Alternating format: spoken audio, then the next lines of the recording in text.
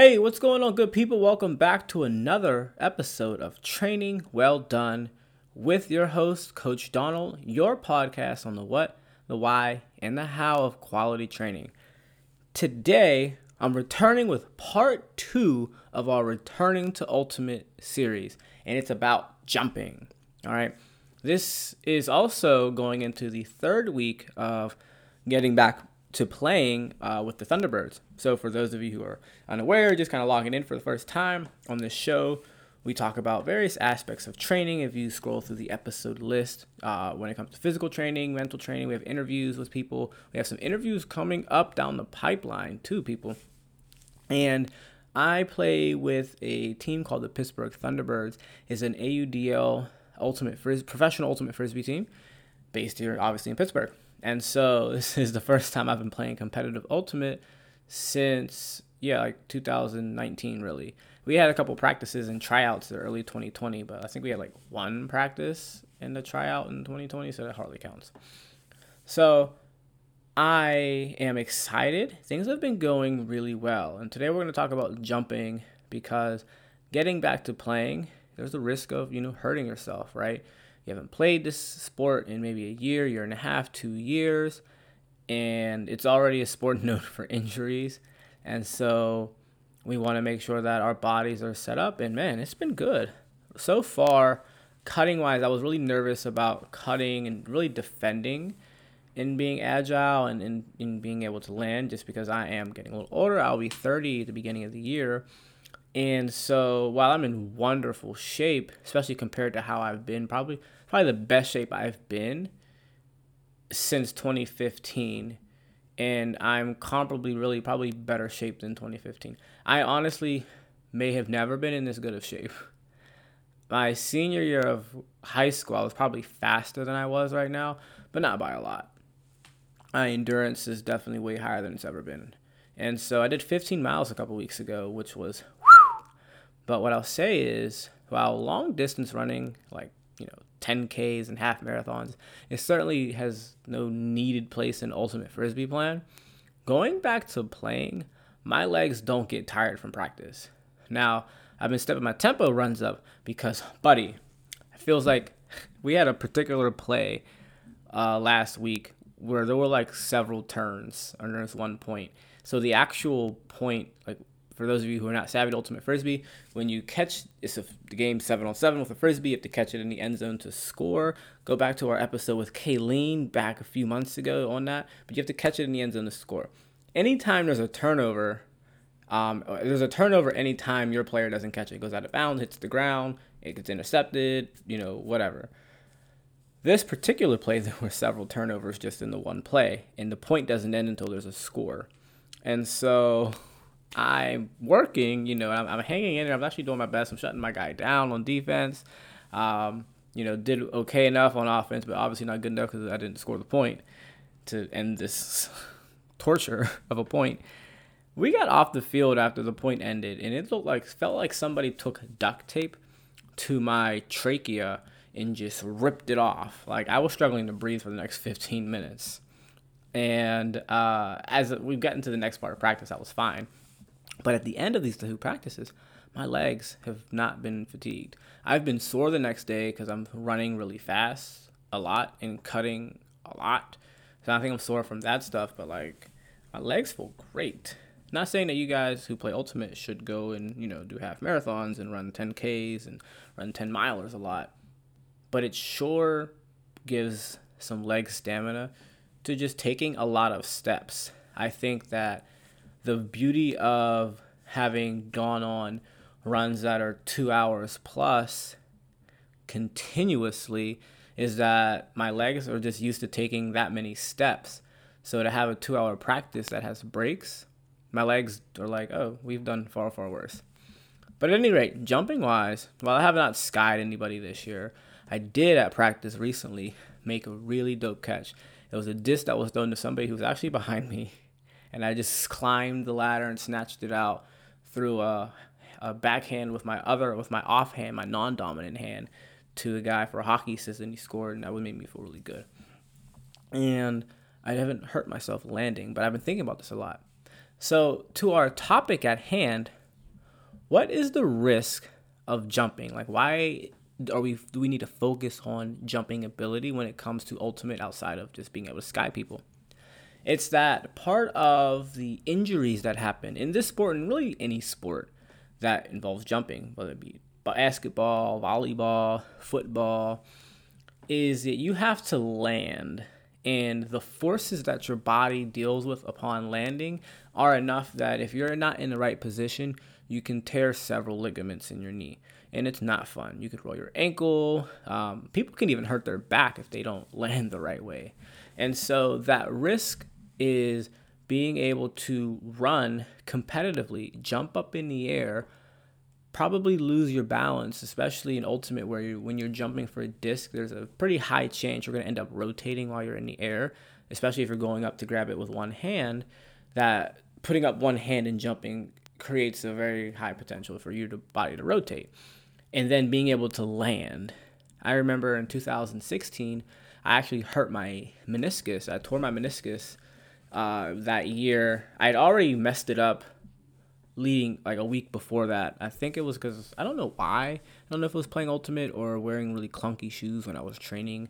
I had these flat weight training shoes that, don't ask me why I was using them. They weren't weight training shoes, but they were just flat like it. That I was running for the bus one day and my knee just felt weird after that. And I was working at this gym and I was doing a lot of rotational work with these really not so flexible shoes. And I think I was irritating my meniscus. And it kind of blew up one day on a Monday. Well, that next Saturday, it felt better. And so I went out to play Ultimate to test it out. I had done a bunch of drills, ran on it. I knew it wasn't 100%, but I didn't think I was going to get put in a position where I needed to be 100%. Well, we were playing pickup. It's at Westlake High School in Austin, Texas. And there were some people that weren't usuals. And at the time, I had a reputation at pickup for, like, don't throw it deep against that guy because he'll outrun you for the disc. And he might jump over you to at least knock it out, if not catch it. Well, there was this woman and this guy that were there who did not respect that. They didn't respect me, y'all, for good reason. So the woman runs deep and the dude hucks it down the field. And it was a great throw because I'm on her left side and the disc is to her right side. And I'm like, it's pickup. If this were a more competitive game, the thing to do to get the disc, especially just because it was at the end of my jumping ability, it was like over her right shoulder. I was on her left side. So I would have had to bump into her basically to go hit the disc. And it's pickup, and I don't want to be the guy that knocks her over on the ground. I don't want to knock anybody over on the ground, but, you know, it's America. We understand. I don't want to be the guy that knocks this woman over. So I get up as close as possible, and I reach up for this disc. I didn't get it, y'all. I just couldn't get it. I was reaching my hand. It was just like an inch away. But you ever land a jump and you're not actually prepared to land? I landed hard, and it was my left knee, and I landed hard on it. And it just, after that, it gave out. And so the disc falls into her lap. Like, literally, it just floats down. She pancakes it right in front of her chest. I still try to guard her. I lunge one side. She hits me with a fake and goes the other way and throws the score. And my knee kind of gave out. So when I had lunged to go the one way, I ended up kind of just falling on the ground. Yeah, they didn't respect me, y'all. And, well, shouldn't have been out there trying to do that. But that landing, I'm sure you've been in a position where you're trying to go up for a disc, or maybe you play a different sport, you're trying to go for the ball, and you're still reaching, and so you're not prepared to land. And you have to be strong enough and technical enough to be able to land on that one leg awkwardly and be okay. And so you can, to some extent, train for that. What are the things that you need to do when it comes to training? So this is the part where you can take a few notes.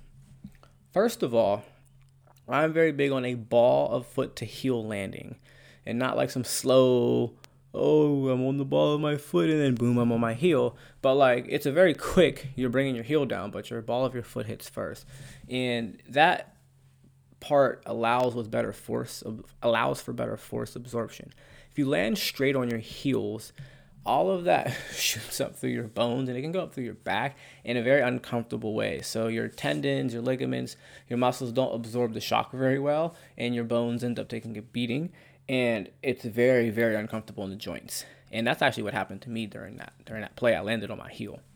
There's a YouTube video floating around.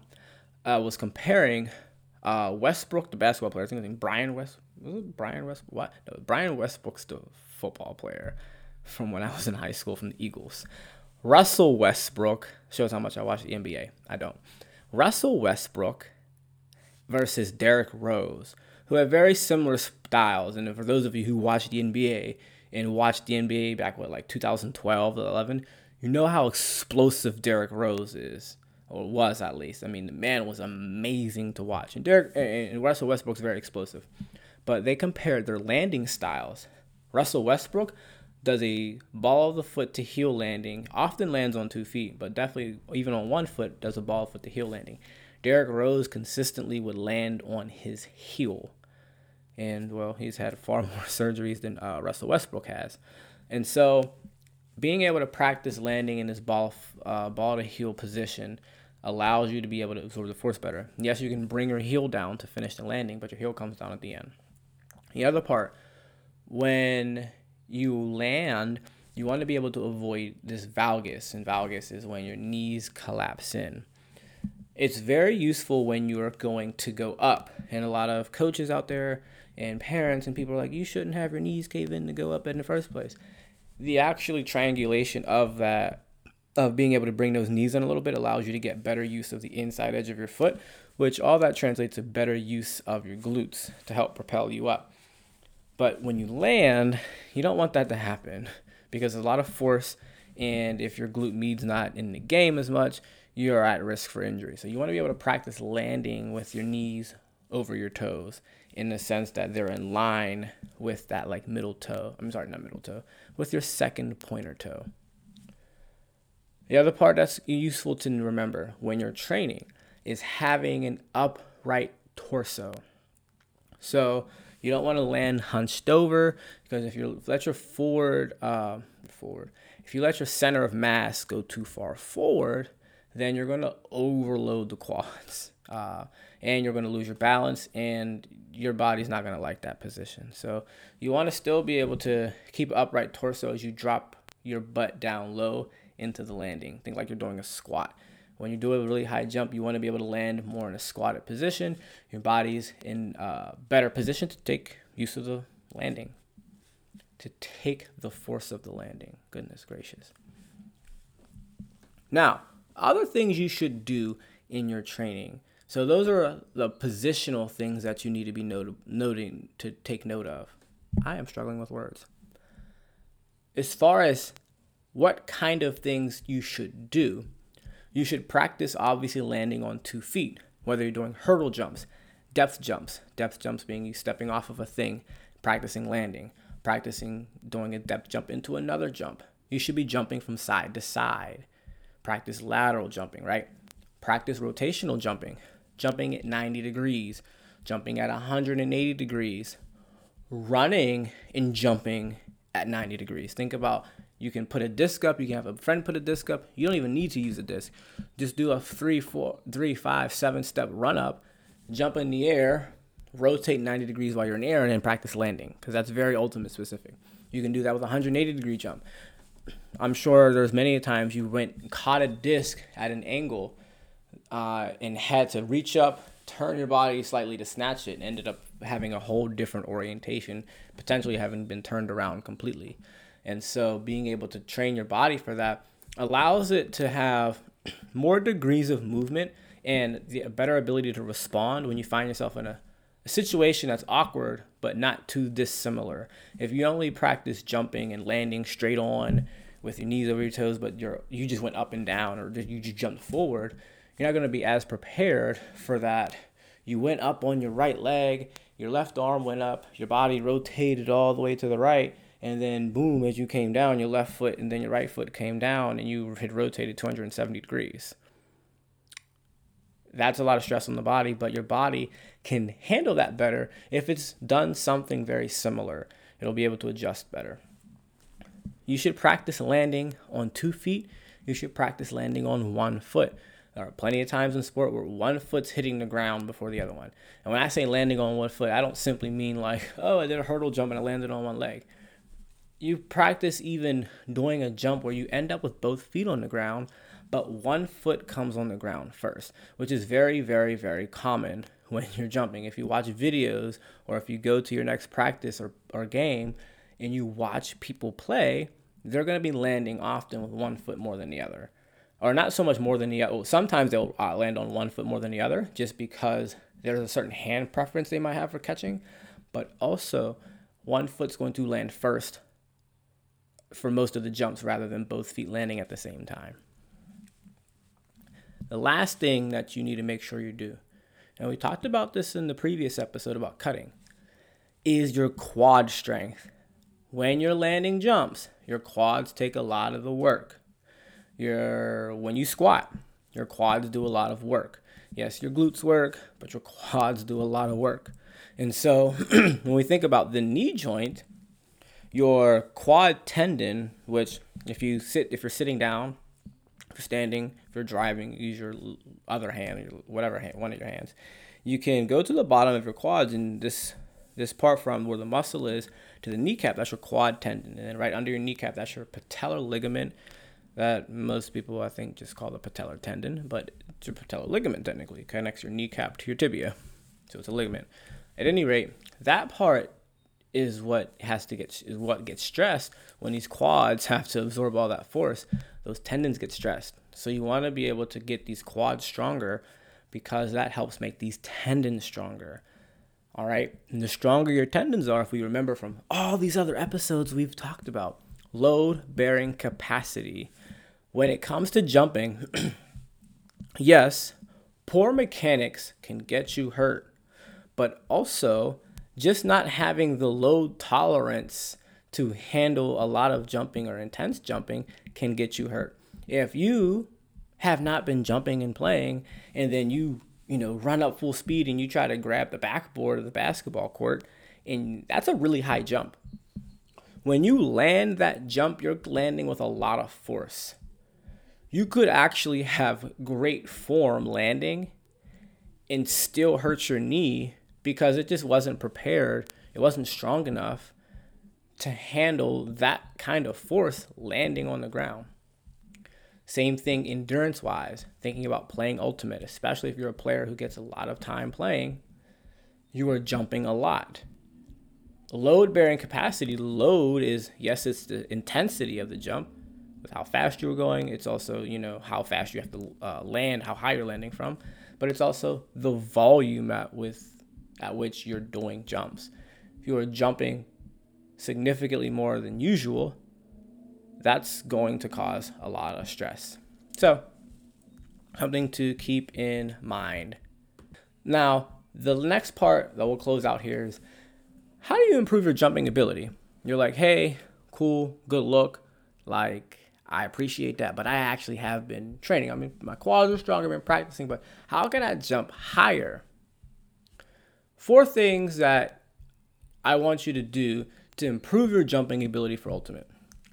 Practice jumping for technique. Practice being able to jump up on 2 legs. Practice being able to jump up on 1. Very similar to what you did before. Practicing your technique, being able to use your arms the right way, bringing your arms down to your sides and then using them to explode up into the air as part of being able to get up in the air. Being able to practice how you distribute the weight across your foot. When you are actually trying to go vertical, you actually need to get your heel down first and then come to the ball of your foot and then bring your arms up as you're running, and that helps you take your momentum straight up, bring that knee up. It's hard to describe on a podcast, but practicing being able to take your jump to be more vertical versus you jumping out further and long. The other thing I want you to do, practice getting very strong. Part of jumping ability is being strong enough to just launch your body in the air. So increasing the strength that you have in your legs, your glutes, your quads, being able to, get, I would say, 1.5 to 2 times your own strength of a deadlift or squat puts you in a very strong category to be able to propel your body weight. Number 3, practice doing plyometrics for power.